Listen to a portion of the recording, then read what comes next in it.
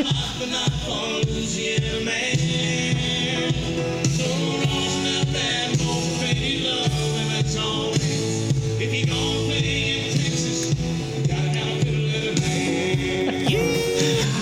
right, welcome to the podcast. So, all right, let's get it out of the way.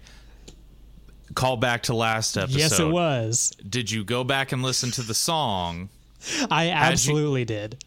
Okay, had you heard it? I have heard it before, yes. Oh, okay. Just not enough to like figure out what it was. What in the time I couldn't tell what you were talking about. There were lots of Alabama songs I had actually heard that just kind of forgot that they were Alabama songs. Dixieland Delight's a good one. Roll on 18 Wheeler is a good one. I didn't know that was Alabama. Yeah. Oh yeah. Okay. Yeah. I think I know that because like I think Margot Price does a cover of it or something like that. And anyway, her cover is way better. Yeah. Yeah. But I was like, I don't know, man. It's hard to think that you haven't heard that. But that song is a slapper. It is a slapper, man. There are some good, like, just guilty pleasure country music. I'm all about it. That's an era of country music that I don't like. I wouldn't have qualms if people listen to that, because I mean that's like I think that's an era of country music that you should not be ashamed to listen to. Yeah, stuff like that. And man, Copperhead Road. Whenever Copperhead Road comes on, I will get turned. I will turn it up. I do still want to go back to that song and really point out that it's by the band Alabama. And it says, if you're going to play in Texas, you got to have a fiddle in the band. That lead guitar is hot, but not for a Louisiana man.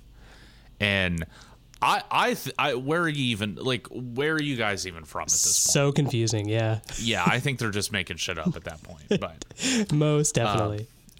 Anyways, welcome back to the cast. 86, what is it? 86? 86, yeah. Dude, I realize we don't have that many left. Yeah. I am very much looking forward to it. Yeah, I am very much looking forward to the end of this fucking thing. So no, I had to say that because actually I told my cousin Aaron is into podcasts, and he found out that I had one, and he's been listening to a few episodes. Thank you, Aaron. And he was just like, yeah, it's pretty funny. But I have to tell you, the funniest part is that you guys won't stop talking about how excited you are to end the podcast. I was like, I have yet to hear a podcast where they're talking about just ending it. Like, well, got put on the map for something. Yeah, well, and honestly, like but see, like now I'm getting excited because it's like, dude, we're only going to do this like 15 more times. Yeah. Like, and it's weird. It kind of like reinvigorated it. And when we do that last episode, dude, we're going to have to be together in the same room, getting shit faced. Absolutely. Just a nostalgic trip of an episode. And it's like, I may cry. I'm definitely going to cry. I'm planning it right now. Because it's just going to be weird because I feel like it has to end. We cannot do this for another 100 fucking episodes. No. It would defeat the purpose of why we started right. it.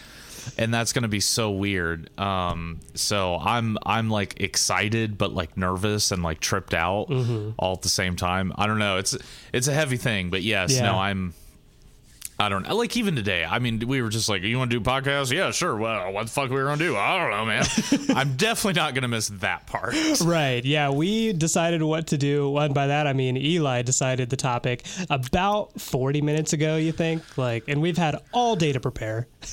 Yeah. It's not even going to be good. I just didn't even know that we were going to do one. Otherwise, I would have because your schedule has had some shifts, so I didn't expect been weird lately.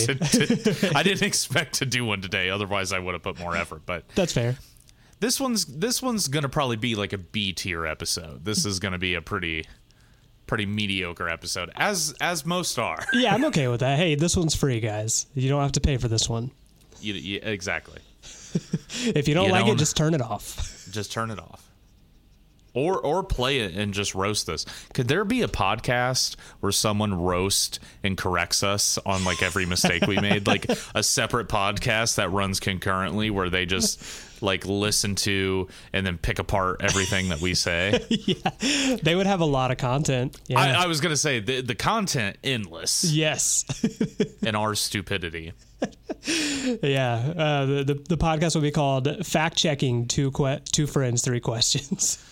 Two friends, infinite sign, wrong statements. Just exactly. So I was at work the other day and we were doing this sensitivity training thing, and they were showing all these images of different people and getting your gut reaction on them. Well, they showed this picture of an older black woman who kind of had like a Maya Angelou vibe. Mm-hmm. And I turned to everybody in the meeting, because it was on Zoom, when we were muted. I turned to everybody and I was like, if this is Toni Morrison, everybody owes me $20. It was not Toni Morrison. It was, and I unfortunately don't even remember who the fuck it was. But I was like, holy shit, is this Toni Morrison? And then later on, they showed a picture of this guy, and I was like, is that the BTK killer? And then sure enough, it was, and I was like, whoa! Everyone give me $20 right now. And then I was like, all dope. I didn't know this person who was a member of fucking, like, I don't know, African politics. And I was like, is that the BTK killer? I was like, God, I'm piece of shit. I also like that you were just like cracking jokes during your sensitivity training or whatever. Everybody wanted to sit there and complain, and I'm in there like I'm trying to make jokes. Like, God, you guys are all fucking miserable. Like, yeah, right. We had to do that at our work too. It was it was basically like a twofold, like one kind of a sexual harassment training, and then one was about like kind of like racial diversity training. And it was kind of a joke too. We were kind of roasting it too. When you got to the end, it was like, click here to print off your certificate, and the certificate had your name on it, and then it said like, is now trained in racial diversity. And obviously I printed it off and hung it up in my wall, like. Yeah, obviously. You put that on the fridge. I'm going to print 2 copies. I'm going to give one to my mommy. Yeah, exactly. Put it on our fridge at home. Yeah. No, it's just like, I didn't want to be there either, but it's like, why sit here and be miserable? Like, right. Come on, let's make some jokes. Yeah. Nobody found my jokes funny. So. Missed opportunity there. Yeah. All right, Mitch. Well, let's quit the squawking. Let's get to gawking. What you drinking? Oh, I like it. I made that up off the top of my. That was really good. Charlotte was impressed. She walked by and had a look on her face. That is awesome. Okay, I don't have anything exciting because this is at the very last minute, and I'm not in a beer mood. So I actually just had lunch too. So I was drinking like a Diet Coke. So I was like, well, I've already got this Coke opened up. Might as well put some bourbon in it. So I am going to. If that is a Billy Idol endorsed bourbon. I don't know if it's a Billy Idol endorsed bourbon, but it is called Rebel Yell. So they just straight up jacked his song and did not. His name is nowhere on the bottle, which leads me to believe that this company was just like, yeah, let's make money off of Billy Idol, and hopefully he doesn't find out. Yeah, they're playing loose and fast with copyright. Ooh, yeah. Nice. Oh, that's a good sound right there. Alrighty. This is a classic. That's why I said that. Kentucky straight bourbon whiskey. $17 a bottle. So that's where we're at. Oh shit! I know. Not to brag. I drink fucking Old Crow, which is like $2 a bottle. They give it away when you're at the liquor store. Yeah, exactly. Well, give us some notes. Well, first off, take a swig of it straight. I want to hear your. I should do that because right now all I'm getting is Coke. Yeah, man, it tastes like Coke.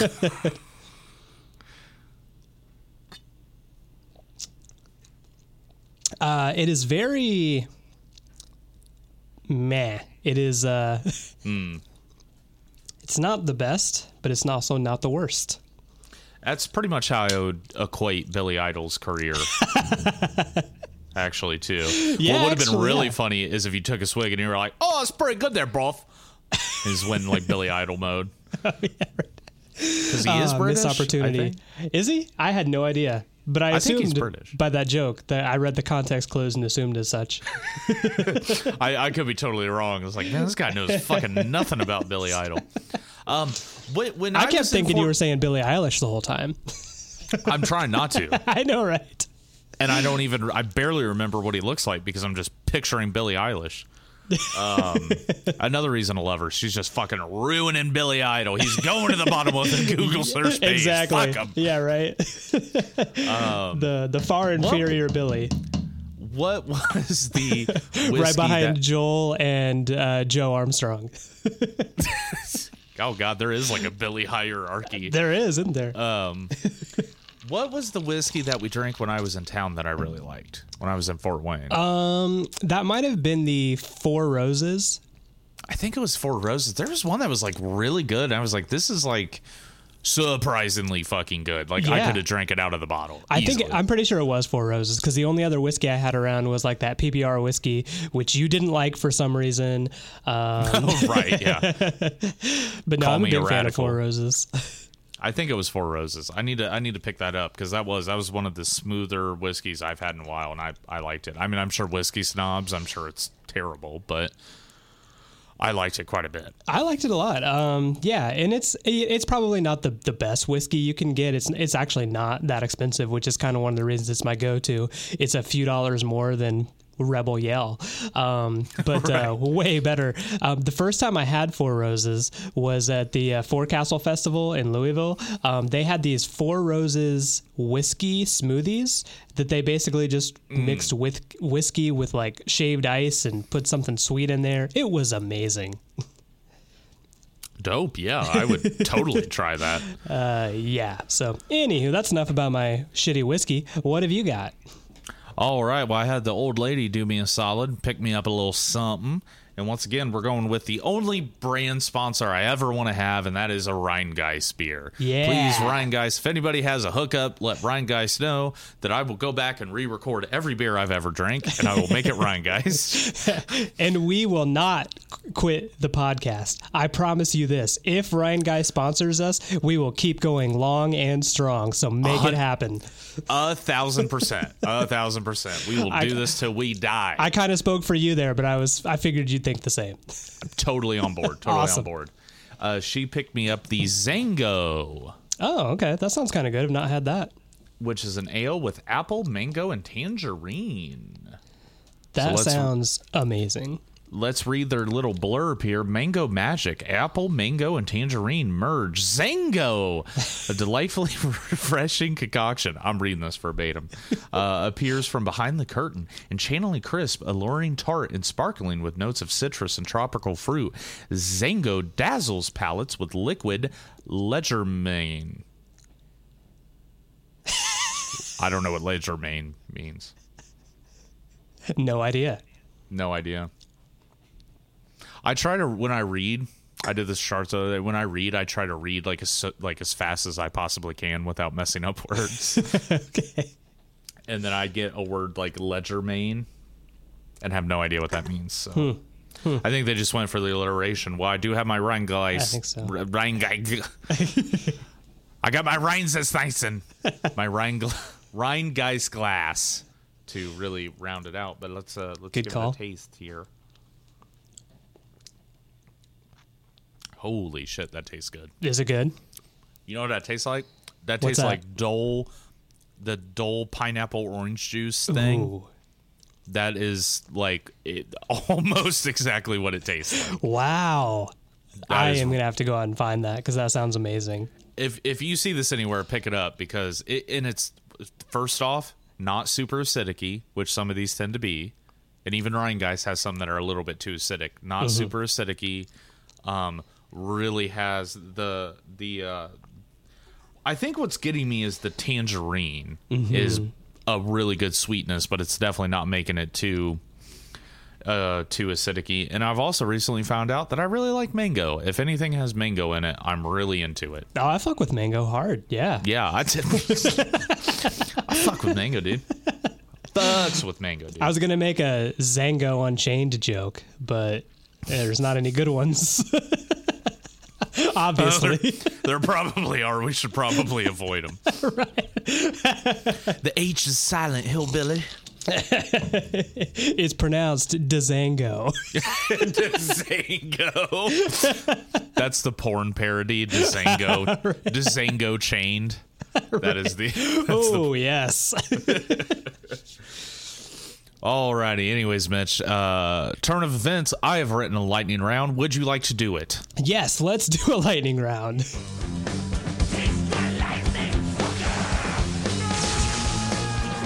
Quit your bitching. Let's get richin'. Here's the lightning round. Mitch, first question. I'm just gonna do this the whole episode. Golden. I love it. What are some of your favorite movie quotes? I may have done an iteration on this, but fuck it. Who cares? We only got like 15 of these left. Yeah. Mitch, what's your favorite? What are some of your favorite movie quotes? Man, that's a good one. I can't even pick a movie right now. There's so many of them. There's just like they're all good. They're all good. I love every movie. I could hit you with some real quick. Yeah, go for it. Recently, I got drunk. Shocker there. And 3 a.m. and just like went on a snacking binge. And I happened to come across my favorite movie, and I have decided is my favorite movie of all time, Brick. Okay. Early Rain Johnson film, early Joseph Gordon-Levitt film. And they kind of made up their own weird I know I've talked about it on the podcast. It just detective movie set in high school, so they kind of invented their own little goofy slang that they'll use, and there's just so many good ones. Like he's talking to someone on the phone, and he says, "I got knives in my eyes. I've got knives in my eyes. I'm going home sick." Okay. And I love that. And now anytime I'm sick, I'm like, I got knives in my eyes. Okay. Then there's another one where he says like, "Heal it now, dig." And I like to say that when like I'm just fucking with people in like an argument. I'm like, "Heal it now, dig." Like you lost, go home. Mm-hmm. Yeah. It's just very quotable. Yeah. I think from there, I think mine are actually more comedy based. I thought I'd have serious ones, but I don't, because then most of them come from like Dewey Cox. Like, right, yeah. I quote Dewey Cox all the time. Like, I've been halved. That's great. The wrong kid died.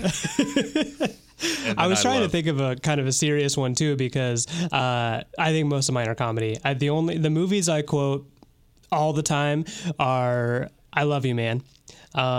Basically, anybody talks about referring to a bass guitar, I just immediately spout "slapping the bass." Slapping the bass, man. Slapping the bass, man. I quote that way too often. It is one of Paul Rudd's finest moments. So. It absolutely is. Yeah. Yeah, I know there's serious ones there, but mine are like more like scenes. That's my issue. Mm-hmm. Like one of my favorite scenes in all of Star Wars is when and you've not seen the new one, so I'm just gonna pretend like you have to spare everyone. Yeah, sounds good. Please do. Kylo Ren catches up with Finn and Rey, and he's got his mask off and he's all wounded, and then you see a close up of Finn and you just hear Kylo Ren like do just a guttural like traitor.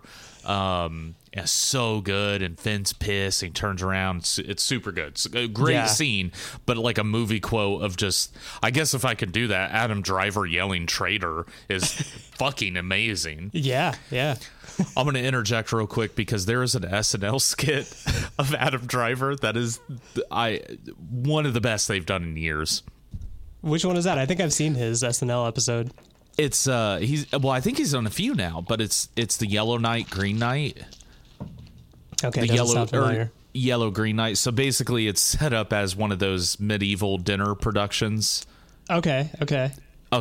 So Adam Driver is one of the knights. So they're going through and they're introducing the knight like, the Red Knight. And he's like, "Oh, I fight for king and country." And then they get And then they get to Adam Driver, and it's like, the Yellow Green Knight, who for some reason decided to bring his own costume from home. And it's Adam Driver, and he's like, they pillaged my land. And he's like actually crying. That's awesome. Like he just is acting. He's like, well, this fat king. Like, and it's like, Daniel, I know that you were taking acting classes. Now is not the time. And it's so, and that's like the whole bit. It's I will just have him. to check that out. That sounds amazing. I fucking cry. Like Yeah. it is, because Adam Driver is such a phenomenal fucking actor. He is, man. And I love him. And like going back, I rewatched the new Star Wars trilogy, and yeah, there's a lot of things that probably aren't that great about it, but fucking he is a highlight. I love him as Kylo Ren. He does amazing. Yeah, he does. He also does like really good at comedy, which is kind of hard to do if that's not your bag. But he's really good at it all. Yeah, he has that fucking movie, and I need to watch it, where I just know the meme of him like, I just had sex and now I have nachos. Like, I don't know. Do you know what I'm talking about? Have you seen that clip? I have no idea what you're talking about. He's done a lot of indie movies, man. Like, I don't know. I love Adam Driver. Anyways, One of my favorite movies he's in. Sorry, I don't want to go make this go too long. But I don't know if you've seen Logan Lucky. It is not. It wasn't very popular. People didn't really watch it, but honestly, it was really good. It had Channing Tatum, Adam Driver, Daniel Craig in it. Just a bunch of big cast for a movie that didn't do too well. I would say that kind of flopped. Exactly, yeah, and I love it because it's a heist movie, but it's about a bunch of like rednecks who try to steal money from like the Talladega or whatever. Like they try to break into the big racetrack. Yes, they break into the big racetrack the day of the biggest race and like are just taking money from them. And it's a heist movie. Adam Driver plays an amazing character with one arm. It's so good. Wow, I actually really have to watch it. You have to watch it. I'm intrigued by all that. It's got NASCAR. It's got Adam Driver. Exactly. Who plays a redneck with one arm. What's not to love? Yeah, why would you not love that? No, that's super interesting. Well, do you have any other movie quotes? Because I'm No, not really, man. All right, that one didn't work out how I thought it would. Okay, I should have had more, man. I can't think of any just off the top of my head. They're gonna all come to us like halfway through the episode. Exactly. So I have Skyrim on PC, so I've been playing Skyrim on PC for the first time, but it made me think one of my favorite mods in the world exists because of Skyrim. My question to you is, Mitch, if you were to have the knowledge to make a game mod, what would the mod be? I'll give you an example. Explain like what a mod is. Okay, so there is my favorite Skyrim mod is a mod where all the dragons will actually be reskinned as Macho Man Randy Savage. That's amazing. So a dragon will fly in, and it will be a very crude, like they took an image of Macho Man Randy Savage and just sort of stretched it to fit over a dragon, so it's terrifying. And a dragon will come in, and instead of it, like it will breathe fire, but instead of it being like a dragon noise of it breathing fire, it will just be like, oh yeah. And then like it will like fly over you. Like you'll be walking through Skyrim, and whereas normally you will hear a distant dragon screech and you're like, oh shit, there's a dragon about. With the mod on, you'll hear very faintly like, step into a Slam Jim. And shit like that. That's sick. It is fucking hilarious. Oh, and my second favorite mod is there's a mod where the mud crabs will be Gordon Ramsay. Oh shit. So it's just you'll just be running and come across a mud crab and it'll be like, you fucking wanker. Like it's amazing. So those are awesome. some of my favorite mods. Just absolutely insanity. So I guess my question is, if you had that ability, I mean, you could pick a game of your choosing, or it could apply to many games. But yeah, what do you think your mod would be? What would you want? I think I have one already. My favorite game, we talked about countless times, Tony Hawk Pro Skater. Correct. I would want there to be a mod where you can I don't know if this is a mod or like some sort of hidden level, but anyway, we'll work out the details later. Okay. You're going to be able to skate around the White House, and you're playing as the QAnon shaman. Ooh, that's a just deep like cut, buddy. skating around in a little Viking hat, and just skating around the White House, and just like ripping and tearing through the Oval Office. Man, that would be a blast. Okay, you kind of took what I gave you and took it a step further. Hey, Neversoft, listen up. Oh, well, I think it's only Activision now. Probably. Activision, listen. New Tony Hawk level, White House level, and Secret Skater, the QAnon shaman. Dude, yes, that would be. I would love that. That's pretty good. Well, but theoretically, you could just mod and make the QAnon shaman a skater. You absolutely could. So that's funny. That's a good one. Mitch, next question. You picking up MLB 21 when it comes out? I probably will.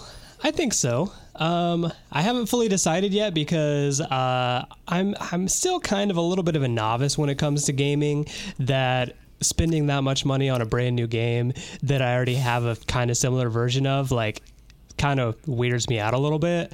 So okay. I don't know if I'll get it right away. I'll probably just keep enjoying 2020. I haven't decided yet. Okay. You? No. Yeah, I mean, I'm just asking. I would really like to pick up. I think I'm going to pick up the show 21. I think. I'm not going to pick it up like the day it comes out. Yeah. But once it's out and I hit a payday, like, I'm probably going to pick it up. The reason being is because my biggest question is, me and my buddy Aaron, and there's a fucking theory or a thing. I forget. I think they call it. Anyways, dollars to hours spent for your entertainment. So, I guess my question is, MLB The Show 20, since you have had it, you spent $60 on the game, correct? Yeah. There was no deal, no discount. Right. Okay. Have you played it for more than 60 hours? Yes, I played the shit out of it. Right. So you've gotten your money investment and then some. Yeah, that's a good point.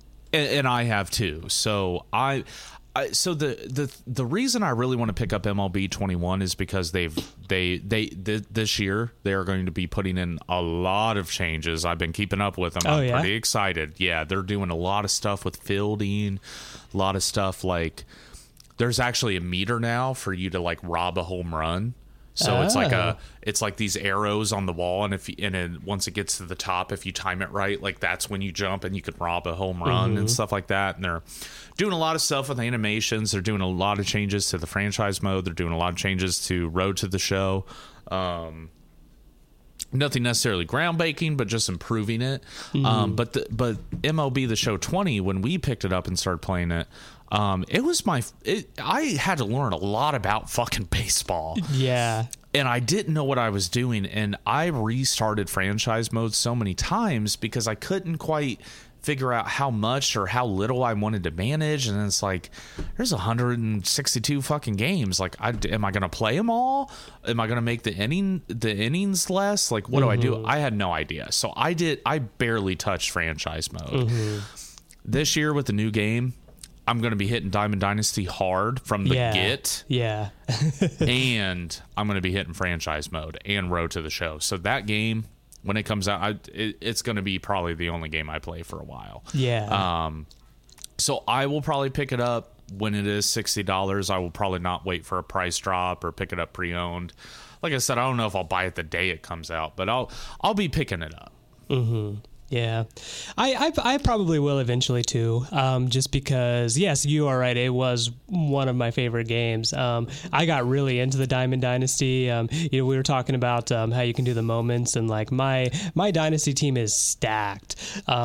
Which is like, I've been working hard for that. Well, my follow-up question is, have you played online at all? Have you done the competitive seasons online at all? Not the competitive, well, not the seasons. I've played like 4 games online, just kind of like I don't know, I don't remember what they call it, just like the regular season games. And I'm still pretty bad at it. Oh, okay. Well, because it starts you out in like spring training, and then as you get so many wins, then you move up to regular season, and then if you just kind of like as your rating goes up, you move into the upper echelons of the competitive scene. Like me, I've been actually doing better on the competitive side, but I've had a lot of network issues, so I was literally about to mercy rule a guy, and then it disconnected and I got a loss. Oh no, that sucks. So I kind of was like, you know what? I'm still kind of new to the show. I haven't really known what I've been doing online this entire time. I think I'm going to let Diamond Dynasty go for the moment, and I'm going to pick up the new game, and I'm going to start fresh and learn as I go with everybody else. Because I'm pretty sure you can roll over your team from the previous version. You can't? And Diamond Dynasty? Yeah, you can't do that? No, you're going to have to start fresh, buddy. Damn it. It's grindy. I think that must be the Road to the Show I'm thinking of. That you can do, yeah. Yeah. Oh, fuck. I'm in the majors in mine. Me too. I mean, like, I've played a full season. I'm on my second season. I don't think I made it through my first season in the majors yet, but I'm like I'm not doing a whole lot, but I also have like gotten better. Okay, we're gonna wrap this up, but okay. I forgot we were doing a podcast. Now we're just talking about baseball. I got good at the zone hitting with like the PCI and doing that, like how most competitive people play. I actually started getting really good at that, and I do recommend it. It takes a long time, but dude, I can get fucking hits now. Pitching, I've never had a problem with. I've always pitched kind of in a difficult way, but I feel like I have a lot of control. But yeah, I kind of want to go back to Road to the Show because you should be able to continue your Road to the Show. That would be awesome. Just like to continue it and go forward. I forgot about that. Yeah. Yeah. Okay. Shit. So yeah. Well, in short, I'll be picking it up. I definitely understand you not wanting to run out and pick it up right away. You should when you can.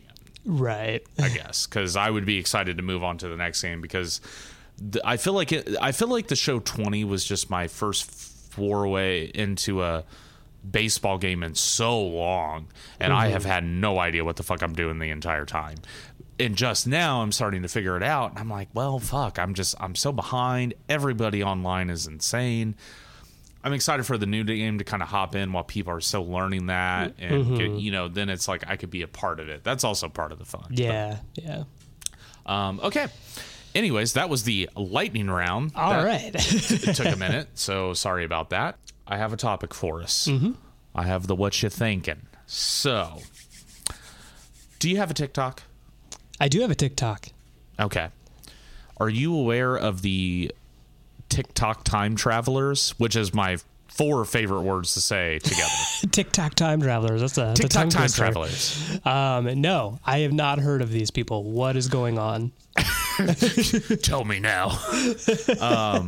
So there's been a few accounts like this, but here recently there's been a fairly major account that this person, their TikTok account, basically they say that they woke up in a hospital in Barcelona, and it's the year 2027. And they're filming as they walk around the city of Barcelona, and it's completely empty. I mean, they're walking around downtown in the middle of the day. They're going into restaurants and shops, and there's just no one there. This is why I'm really bad with conspiracy theories, because you have told me one sentence and I am already a full-on believer. I'm like, oh my god, yeah, absolutely, yeah, Barcelona's totally, gonna get fucked. Totally true. I've not seen the video, just hearing you describe it, absolutely, that's fact in my mind. I mean, these are his, like that. I mean, that is kind of what's going on in his videos or what have you. But yeah, I mean, he's going into these major shops and these restaurants and downtown and all this stuff, and there's nobody fucking there.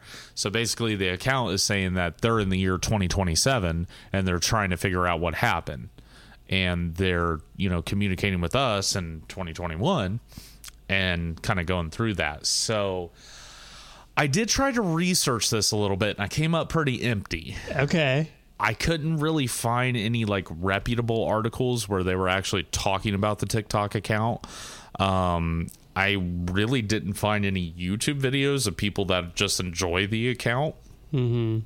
or anything.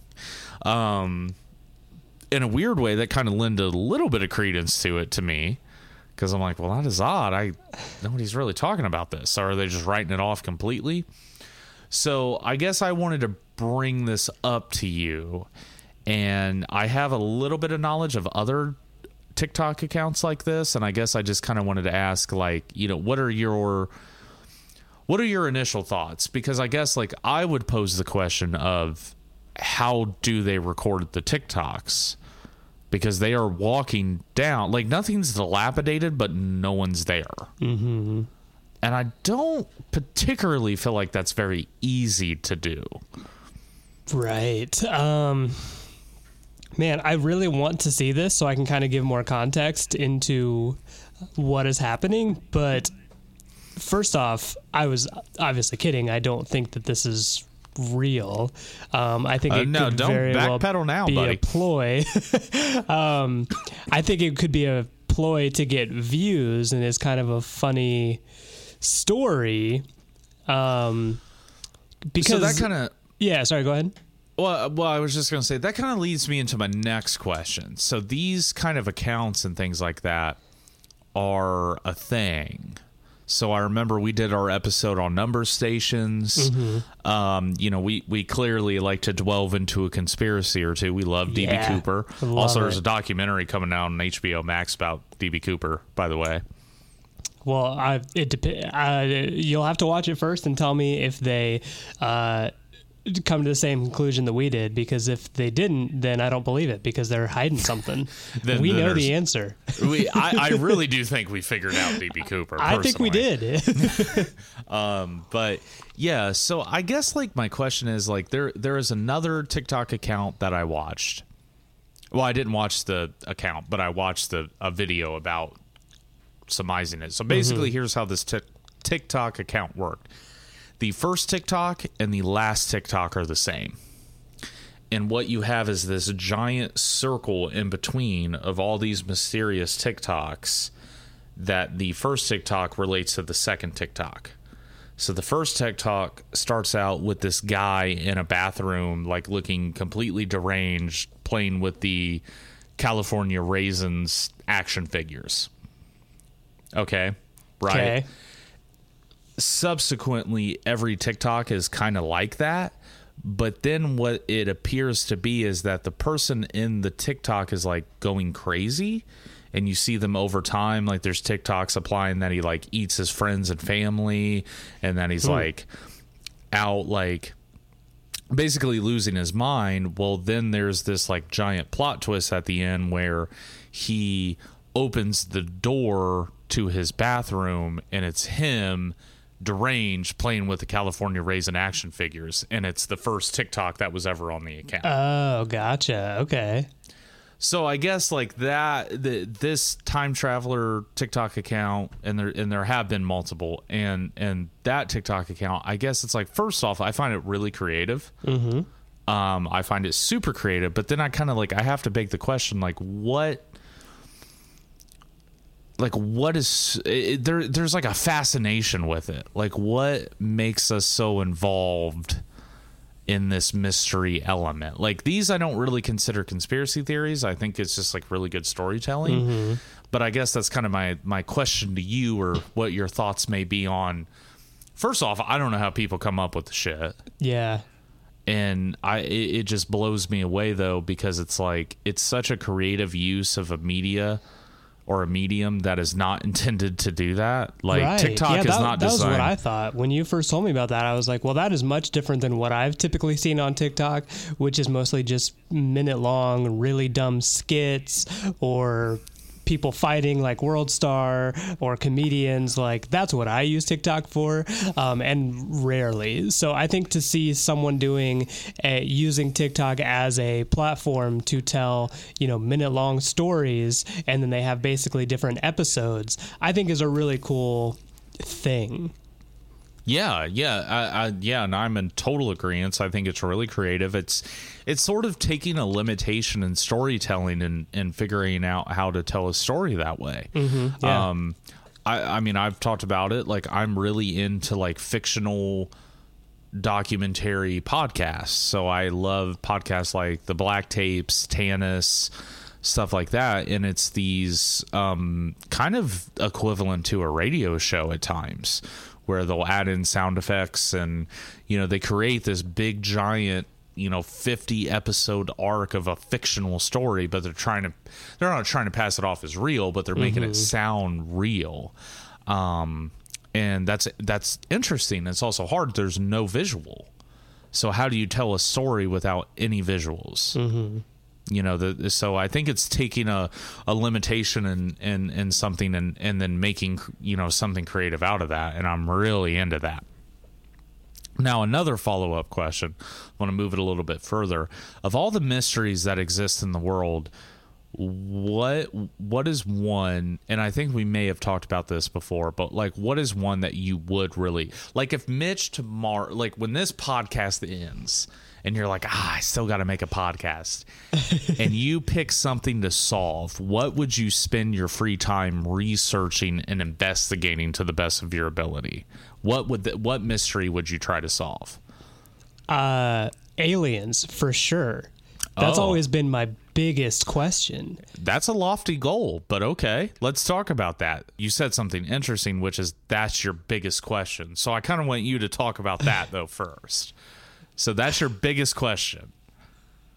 Yeah, mostly just because I'm really like obsessed with the idea of outer space, and I've heard so many like folklore stories about like alien encounters and even the government trying to hide alien stuff, and I admit a lot of it probably is just like dumb conspiracy theory stories, but I think there has to be a truth to it. Like mostly just because on a molecular level, if there are organisms on the Earth, why can't there be organisms on other planets? So I don't think I absolutely do think they exist, but my biggest question, I guess, is why don't we know more about them? What do they want? What are they all about? How do they live? And I've always just been obsessed with that. Okay, so it's sort of your magnus opus of mysteries. Like this is it for you. Aliens or do or die. Like you believe in it. You just want the proof. Yes. you want there to be the thing for everybody to point at and basically be able to say like, well, yep, there you go, aliens exist. That's the one. Yep. Okay. No, that's interesting. I mean, I think that makes sense. Okay, well, here's another follow-up question. If you created your own mystery, if you had your own TikTok page, if you had your own podcast and you decided to make your own mystery, what would it be? Would it be about aliens? Would you make a fictional podcast about aliens, or do you think you would do like a weird TikTok thing about being abducted by aliens? Or I don't know, man. That is a really good question. So it's basically like fictional? It could be fictional, or you could take a real life experience and I guess make it into a mystery. I guess I'm delving more into the creative side of your mind of if it was like, okay, Mitch, today I need you to come up with what we're going to do on this TikTok account. We're going to make a elaborate mystery to confuddle the internet with. Where would you start? How would you even begin this task given to you? I have no idea, because I'm not as creative as the types of people that are making the good shit. Oh, man. What would you want the outcome to be? Like, okay, so here's kind of what I'm trying to get at. Mm-hmm. If you write a mystery, would your goal be to people to solve it? Or would it be for people to continually question it? I think here's where I'm different. I think I would want people to solve it, mostly just because I am also a sucker for stories that have just like a crazy twist ending that you never see coming. I think something like, and then my favorite stories are the ones that have some sort of callback to, oh, this, if we just noticed this tiny thing in the beginning, we would have seen the bigger picture. And all of my favorite movies are like that. And I think that's the best kind of form of storytelling. I think, just off the top of my head, a few of the best stories out there.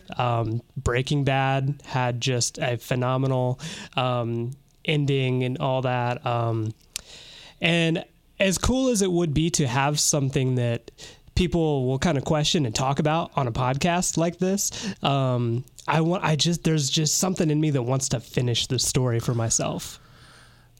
Yeah, wholeheartedly. and that's why I'm asking these very random series of questions after that, because to me, I personally feel that's how we distinguish maybe some truth from some fiction.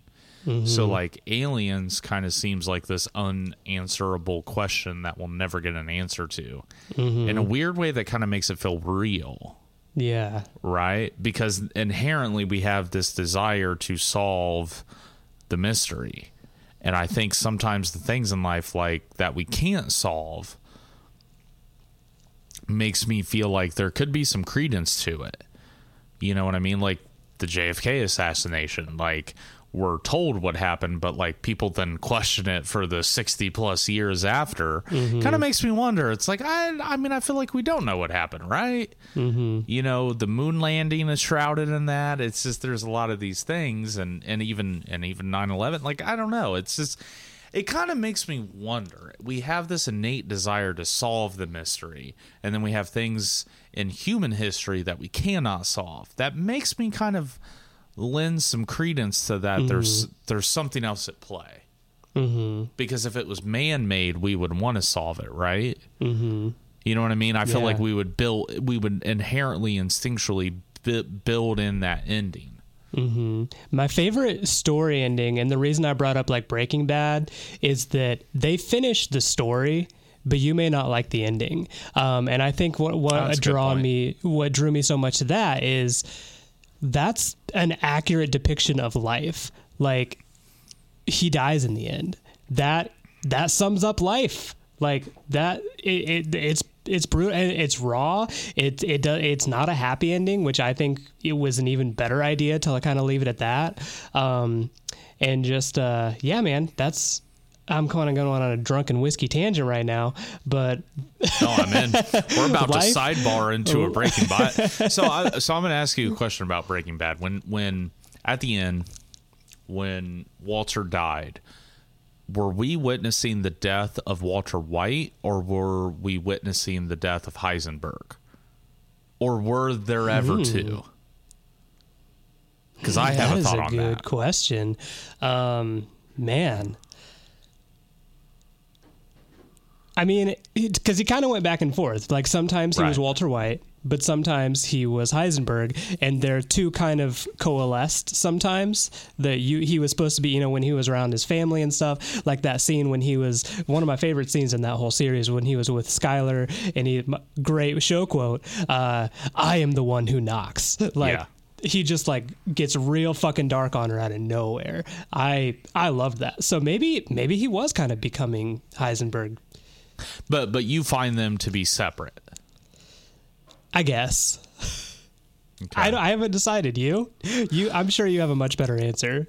I don't know about that. Just my opinion though would be that I think that when you watch the thing that Breaking Bad did as a show that was so impressive is that from the start to the end of that arc, what you saw was everything in between. You saw Walter before the events of Breaking Bad, before Skyler, before all that. What I see is Heisenberg. You remember the scene with the chalkboard with Oh yeah, when they were talking about where they were breaking down like what humans are actually made of. Yeah. To me, I saw a lot of Heisenberg in that.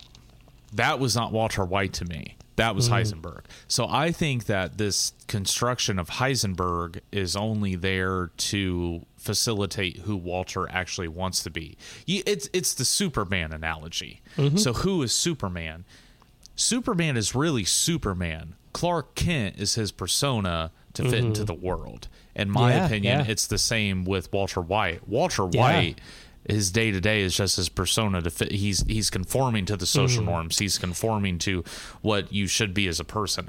Heisenberg is the thing wanting to get out. That's truly who he is. He has moral conundrums about it, but in the end, he's a psychopath. And he was much happier being a psychopath than he was with his family. So that's where you get at the end. It's just like in the end, in the final season where he tells Skylar that, like, I did it for myself. Yeah, you're right. I had a motivation in the beginning, but it turned selfish very quickly.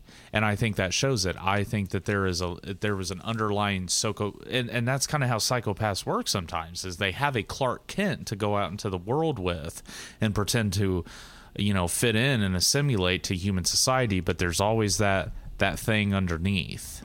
And to me, whether it was an intentional or not, you see Heisenberg pop up before it's really a thing. And that's my take on Walter White. My take on Walter White is that Walter White is just that. He's just Walter White. He's not really who that person is. He's assimilated, but deep down, because as bad as your life can go, Mitch, are you going to be out in a trailer making meth and then shooting people and fucking running a drug?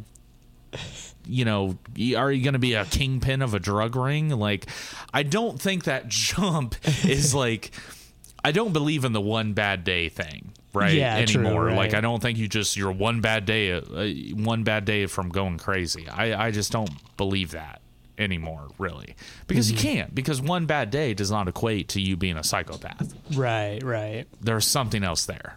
You have the ability, the propensity, the capacity to cold-blooded murder people. That didn't start yesterday. Right. So that's kind of how I view Walter White. Yeah, that's dope. I have a question that I think might have inspired this topic for the day. A couple weeks ago, I think I might have been the music. I don't remember what episode it was, but we were talking about how humans are drawn to like storytelling. Did that have any impact on like your topic for the day? Because I kind of want to just ask you point blank, like, what is your take on the question? Why do humans need stories or entertainment? Wholeheartedly, because because I think we even said maybe in that episode, like, it'd be cool to just like talk about stories. So this was kind of a start of that, of like, well, cool, good. Yeah, so totally. I've thought about this question, and I think I have an answer. In human history, before we wrote things down, we had an oral history. We told things through story, through song. We used music to help us remember the stories. You know what I mean? Stories are a little bit easier to remember when they're set to a tune. And we did that. Like Beowulf, for example. Beowulf is sung. So people sing Beowulf. They don't just, now we sit there and read it, but like Beowulf was passed on continually as a song, which is fucking insane. I mean, the Pink Floyd of the medieval era is the Beowulf. I think that because of that, evolutionary, we have a built-in desire to hear a good story. And I think that it started from the dawn of time. I think that people started to look upon the world, have a very limited understanding of how any process of reality worked, and they created things. We have the Amuna Elish, the Babylonian creation stories. I mean, we have many creation stories that predate the Bible. And I think that's all there because it was people looking upon the world and trying to gain some sort of higher understanding. And they told it as a story. Yeah, yeah. So I think there is just a natural ingrained part of our DNA that has evolved over time that now, since in modern society stories can be fun, they're stories are entertainment now, whereas in the day they served a purpose. So in history they served a purpose. They were stories, they were warnings, they were lessons, they were guidelines. That's why that's there. So it's so ingrained in our DNA that, in our day-to-day life, we don't have to have stories, right? We could go to work, come home. We don't have to have stories, but we do because that's how we communicated and passed on history to each other. So I think evolutionary, now there's a thing in our brain that we crave storytelling. Yeah, well, I also think that entertainment was also always kind of one of the points behind it, not just passing along lessons and guidelines. I just like to imagine like a bunch of cavemen sitting around waiting for some food to come their way, and then just like to pass the time, like, oh hey, you ever hear the story about the ogre? And then just like tell a story as they would a joke, and like that's kind of where jokes kind of came from as well. Like, oh, we gotta might as well just rather than sit here in silence, let me regale everyone. Like, people love hearing stories. an ogre and a mammoth walk into a bar. Yeah, exactly. Finish it. I'm gonna have a bigger question that we can't even begin to get into. Okay. Did humans start out with imagination? So when humans evolved into our Neanderthal cousins and then turned into Homo sapiens, did we have an imagination then? Was imagination a thing, or was it cultivated over time as we were able to relax and turn off our brain from it? Is that the biggest difference between animals and humans? It's not actually a soul or anything. Is it just imagination? That reminds me of one of my favorite scenes that I've seen so far in Sopranos. I've been obsessed with Sopranos, sidebar. But there's one the show kind of revolves around him like seeing his therapist. And then at one point in his therapy sessions, he says something like, I just feel really weird about, sitting around talking about the meaning of life and esoteric bullshit when there are people out there that, are struggling to pay bills and struggling to survive. And his therapist basically says something to the extent of like, well, wouldn't you agree that once our basic human needs are met, we owe it to ourselves to meet other needs, emotional, mental, I don't know. I just kind of thought of that quote because you said like, So no, I'm totally with you here. You meet those basic survival human needs. You meet those, food, safety, shelter, and then what? Right. Then what? What do you do? And that I think is the reason why poets and artists and musicians exist, is because there's unanswerables past that. The harder question, and the question that always keeps me up at night, is where do those come from, though? Why are those there? What element of us desire the like that's a good way to put these esoteric questions, these grander things, like why do people make art? Really, it serves no actual function, but we have to. Yeah. Every era of human society has had some sort of art in it. And it blows my mind because it's just like, I don't think there's anybody who's like, oh, well, this is fucking why. Like, nobody knows that answer. So it just blows my mind as to why we must intrinsically create, entertain, tell stories, use our imaginations. And I guess my question would be, where do imaginations come from? I think it might be ingrained in us because once we're in our civilization, modern day civilization, we don't have to worry about food, water. For the most part, it's pretty easy to come by. But I think another built-in kind of human response is the fear of, and this is going to be really weird, the fear of death. And I think one of the legacy. Legacy, yeah, exactly. You know, the feeling of I want people to remember me after I'm gone because I have a good 100 years on this planet, tops, and I don't want that to be it. I want, you know, children to tell my stories. I want people to listen to my music. You know, I want people to consume my art, and that will allow me to stay alive. Yeah, exactly. So. Yeah. No, that's interesting. No, that's honestly a pretty solid answer to that question. I'm going to give my answer. So okay. I have a slightly different answer. I think that imagination is born from problem solving. Problem solving or critical thinking is there needed to survive and to, you know, like, I hungry, I need food. Woolly mammoth big, I kill mammoth. How I kill mammoth. Basic problem solving, right?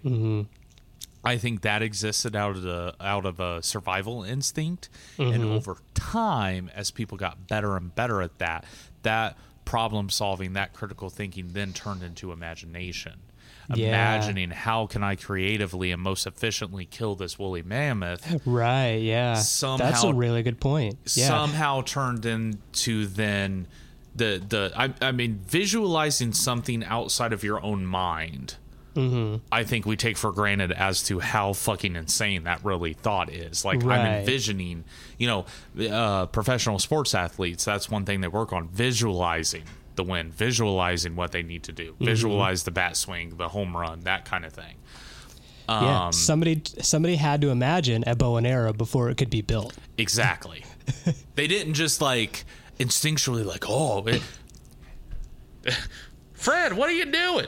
I don't know, but I think it's gonna help. Like, no, they had something in their they visualized something that existed, and then they created it. And I think that is born out of problem solving, and then as it continued, you know, down the line, then it just turned into imagination. Yeah. And I think that we would still call. I mean, there's a reason that like Steve Jobs is so revered. And through watching multiple biopics of Steve Jobs, as much as I have shit on Apple in the past, I have this weird obsession with Steve Jobs. Yeah.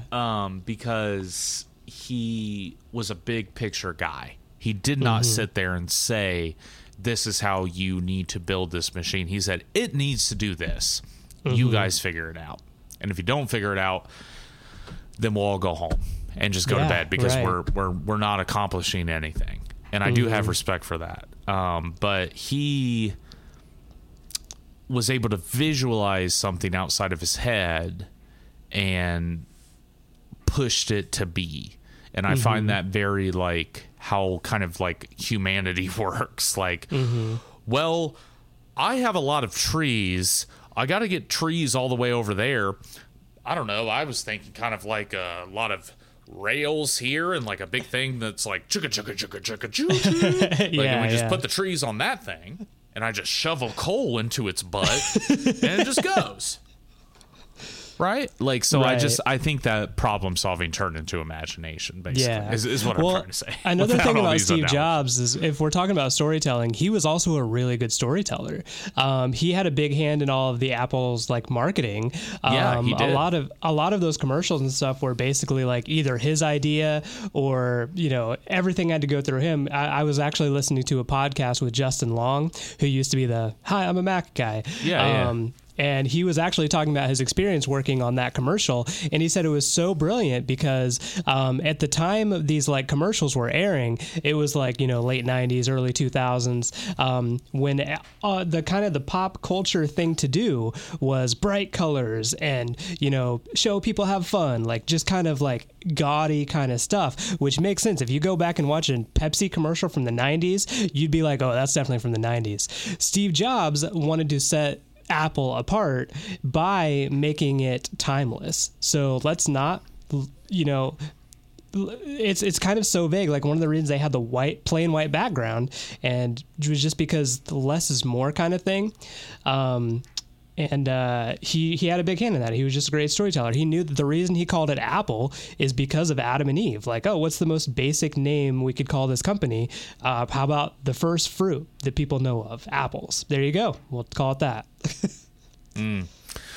I don't think anybody actually knows why it's called Apple. I've heard it retold 1,000 different times. Oh, I guess I don't know. I don't have that on a good authority, but I just figured it was because it was like the most basic thing you could think of. There's two schools of thought on Steve Jobs, and I relate it back to the biopics. There is the Ashton Kutcher Steve Jobs biopic, which paints him in a little bit of a better light. Then there is the other guy, the Michael Fassbender biopic. Kind of two schools of thought. So basically the Ashton Kutcher one really plays up his hippiness, and it plays up what he was doing. Like he never fit in. He was always an outcast. And he did like answer for things that he did wrong in that movie, but not the same. The Michael Fassbender biopic is the one where he has that blowout where Seth Rogen plays Steve Wozniak. It's that. It's they actually show them having the blowout. It shows him abandoning his daughter at an early age and basically paying people to keep her away from him. One highlights the negative aspects of his personality as a human. The other kind of plays up this is what made him a genius. So it's really hard, but you see creatively what happens during the time of him at Apple. And in the Ashton Kutcher one of the last scenes is him as Steve Jobs reading like the Here's To commercial where Steve Jobs actually reads that ad. And it makes sense and it fits in the context of the film.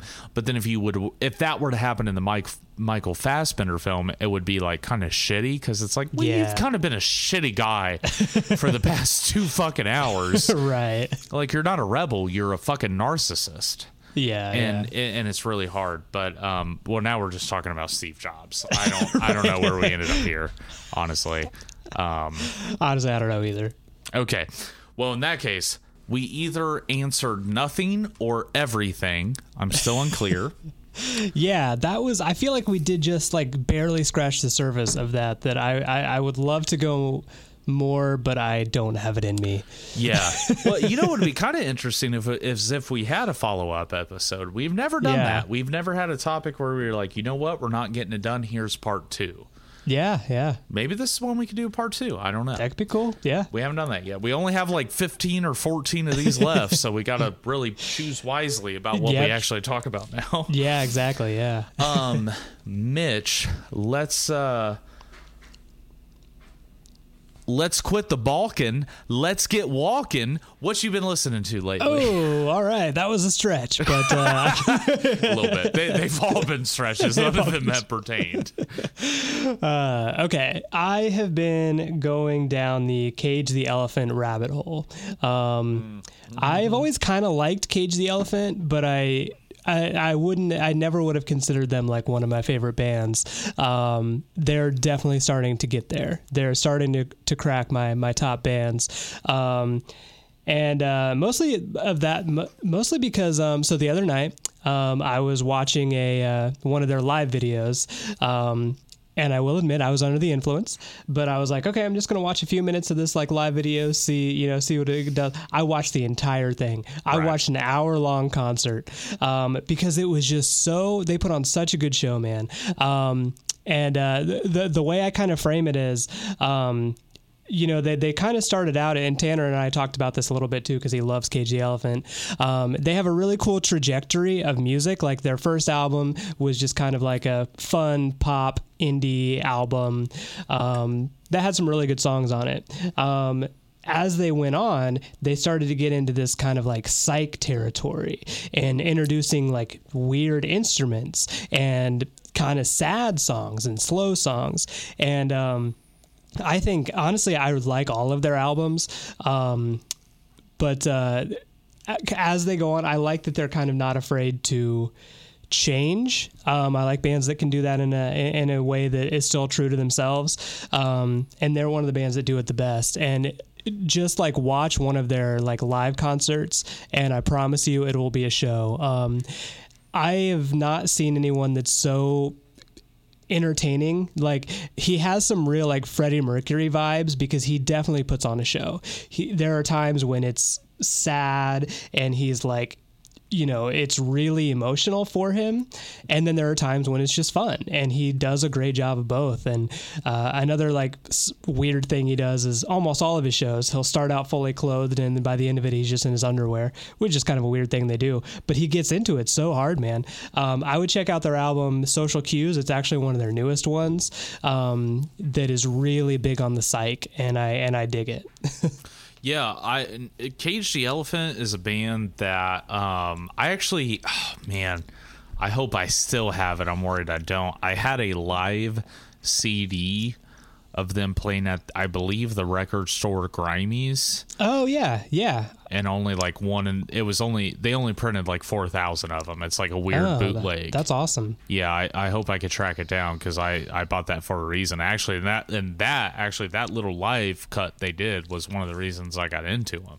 Mm-hmm. So they have a couple of videos from that show. Like, really? It's called like, yeah, there's if you just like go to YouTube and search for like Cage the Elephant live, a bunch of them will be like live from, I think they're called Live from the Basement at Grimey's in Nashville. Okay. But yeah, never have I ever heard a band change so much, but in an interesting way. I find it Beatles-esque. I really do. Ooh, yeah. I really do. They started out like, and I think I still love their first album. It's still one of my favorites because I find it to be a continuation of grunge, just a little bit more updated. But then after that, yeah, man, they just kept, every album had something more complex and more profound. Highly impressed with that ability to do that, because it's very easy to be complacent. Yeah. Well, the last album we made work, let's do that again. And I don't think they ever did that. Their second album, while it sounded closer to their first album than probably their third, that second album, though, already was doing a lot different. So yeah, no, I've always loved Cage the Elephant. I actually have never deep dived into their catalog, but I do want to. Yeah, man, and I think they weren't one of my favorites until I realized how good they are live. That kind of makes it they are like a good it live band. makes it really come together. They were doing this like really weird shit. One of the things they do, just to nerd about guitar for a second, the very first song, the dude came out with like a 12-string like Dan Electro guitar, which first off, not a very good guitar. Second of all, 12-string, like, okay, that's pretty niche. He ended up playing that 12-string guitar the entire set. That's awesome. I was blown away. I was like, okay, he's going to switch guitars here eventually. Nope. The entire concert he used a 12-string. Like, nobody does that. No. Nobody plays a 12-string on more than a couple songs. Exactly. So that's insane. All right, no, totally awesome. Yeah, definitely Cage the Elephant. While popular still, I think they're still underrated from time to time. I think very underrated. Yeah. So, all right, I'm done with that. What about you? No, yeah. So Mitch, we've been talking about it. I'm in the market for an electronic drum set. I have been Googling, YouTubing, looking into electronic drum sets, and I came across this guy who had a review of the drum set that we talked about, and he had videos of him playing on it and talking about it, and his video basically made me want to buy it, because I'm like, oh no, this is perfect. This is a beginner to immediate electronic drum set. It's not like a $7,000 one, but here's what it does, and I'm like, perfect, that's what I need it to do. But he said, oh, I'm in a band called Demonic Sweaters. Okay. And I'm like, go on. Yes. And he's here's Spotify, here's SoundCloud, here's some of the stuff I did. I'm going to be honest, I listened to like 2 songs. But check out Demonic Sweaters, because it's fucking rad. It's like psychedelic funk groove shit. Okay. Kind of sounds like if Death Grips had a rhythm. Whoa, okay. It's trippy, man. I listened to his song and he was grooving and you could hear it. And I was like, okay, first off, you're a great drummer. Second off, like, that drum set sounds fire. And I'm into this. I fuck with this, and it's cool. And also, he's like smaller, more independent. I think basically what he said was like, well, yeah, just during quarantine, I just put out an EP that I think he incorporated Sandra Bullock into, like that was the name of it or something. What? Yeah, I needed to do a little bit more research on this, but I was just like, okay, that's kind of fucking weird and dope. But yeah, I don't know. Demonic Sweaters, check it out. It's groovy, weird electronic shit, but I was into it. Yeah, absolutely, man. It kind of sounded like he would write something kind of cool and interesting, but then he would sit down and play drums. I don't know if he's primarily a drummer, is wanting to highlight his drummer skill, but it was kind of like if you listen to like it's kind of like if you listen to a Daft Punk song, but like it's not a drum machine. It's a dude who will actually play fills. Okay, yeah. It's kind of like LCD Sound System with a drummer who's changing it up. Okay. That's how I would equate it. Cool. I don't know. It's weird. It's interesting. Check it out. I had a ball. Like I said, I didn't listen to every song you put out, but I listened to a few, and I was like, this is funky and fucking rad. I mean, you got me. Demonic Sweaters, awesome. Sandra Bullock, awesome. Yeah, let's. Right. I'm fully invested in this guy. I mean, that's kind of how it went for me, and I was like, cool. I'm gonna talk about him on the podcast. Right on. All right, guys. Thanks for sticking with it on this one. Till next time. May your cheese bags carry the freshness of 1,000 suns.